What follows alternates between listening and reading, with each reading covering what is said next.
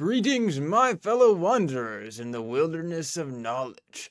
Today, we're going to part the waters of misunderstanding and delve into a fascinating discussion that recently took place on the Ali Beth Stuckey podcast. The topic? Young Earth Creationism and Christianity.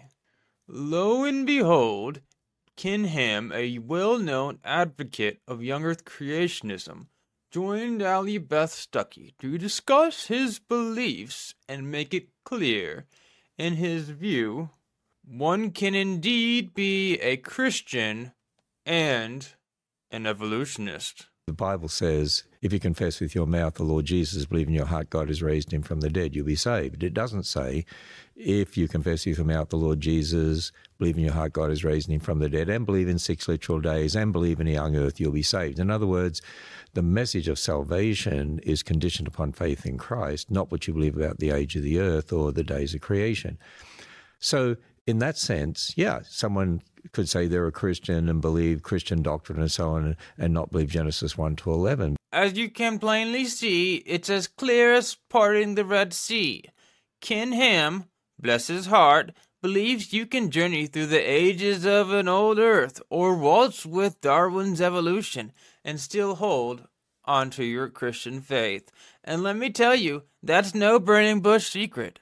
Now, why, you might ask, do folks sometimes get as tangled as a shepherd's staff over this? Well, fear not, for I've summoned my dear friend Zach to enlighten us on this matter. Gather around like the Israelites around manna as Zach unravels the mystery. People like Ken Ham have been preaching for years that young earth creationism is the only logical position. And I believe that every time evolution's taught, it undermines the whole message of the cross. For decades, young earth creationists have been going to churches, vacation Bible schools, and private Christian schools to get the word out to Christians all across the USA. At these events, nearly all attendees are not educated on the topic of Genesis. Many are children who don't know any better, and yet here comes people like Ken Ham who portray it as ridiculous, maybe even immoral, to be Christian and evolutionists. What is Darwinian evolution millions of years? What is it in reality? It's really the pagan religion of the age to try to explain everything without God. Let's take a look at Ken Ham's first book, The Lie, Evolution, which has had a number of different covers over the years.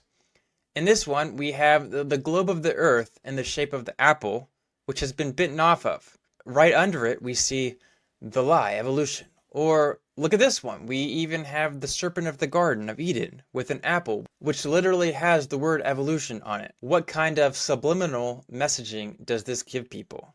The obvious association people will make is that evolution is equivalent to the very first sin by Adam and Eve, where humankind first obeyed God, thereby cursing the human race. Let's take a look at this famous picture. We have all of what is seen as the very worst sins on the left side, with the foundation of it as evolution, while on the right side it is a battle with young earth creationism, where the question is if man decides truth or if God's word decides truth. There is a heavy association with evolution and all of the world's problems competing against God's word. You might say, well, this isn't the actual point that the writers of these photos are making, and that's fine. I actually agree. The point isn't what they're actually saying, but what the countless photos and speeches and presentations imply, which is that there is only two options. You be an evolutionist, deny God, live in sin, or be a young earth creationist. And note that there are tons of people who actually think you can't be a Christian and believe in evolution. As can be witnessed, brethren, Ham oftentimes portrays divergent views of Genesis as if they are insurmountable cliffs.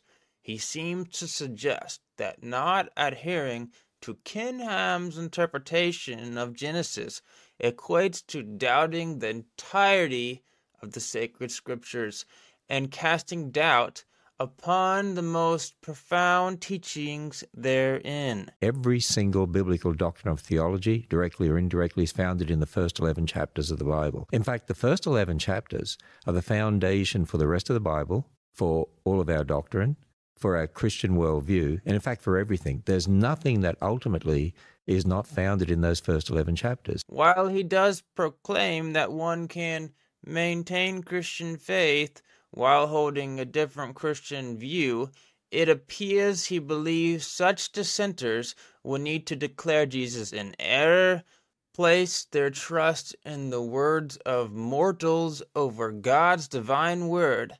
We have a way of thinking. Everyone has a worldview, and your worldview depends on presuppositions that you have.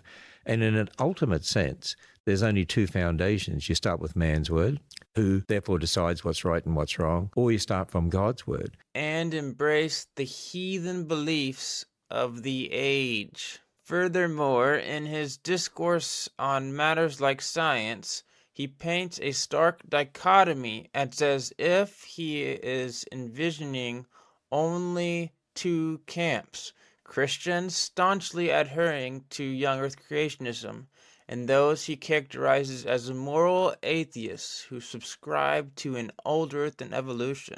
Such a narrow perspective can undoubtedly lead to misconceptions.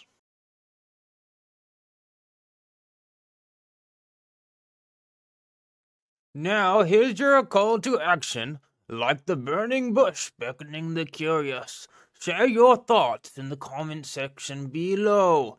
What do you reckon about Mr. Ham's approach? Should he consider a different route? Can one truly be a Christian and an evolutionist? Let your voices be heard like the Israelites shouting around Jericho, and remember, like manna from heaven, don't forget to like and subscribe to our channel for more enlightening journeys through the wilderness of knowledge.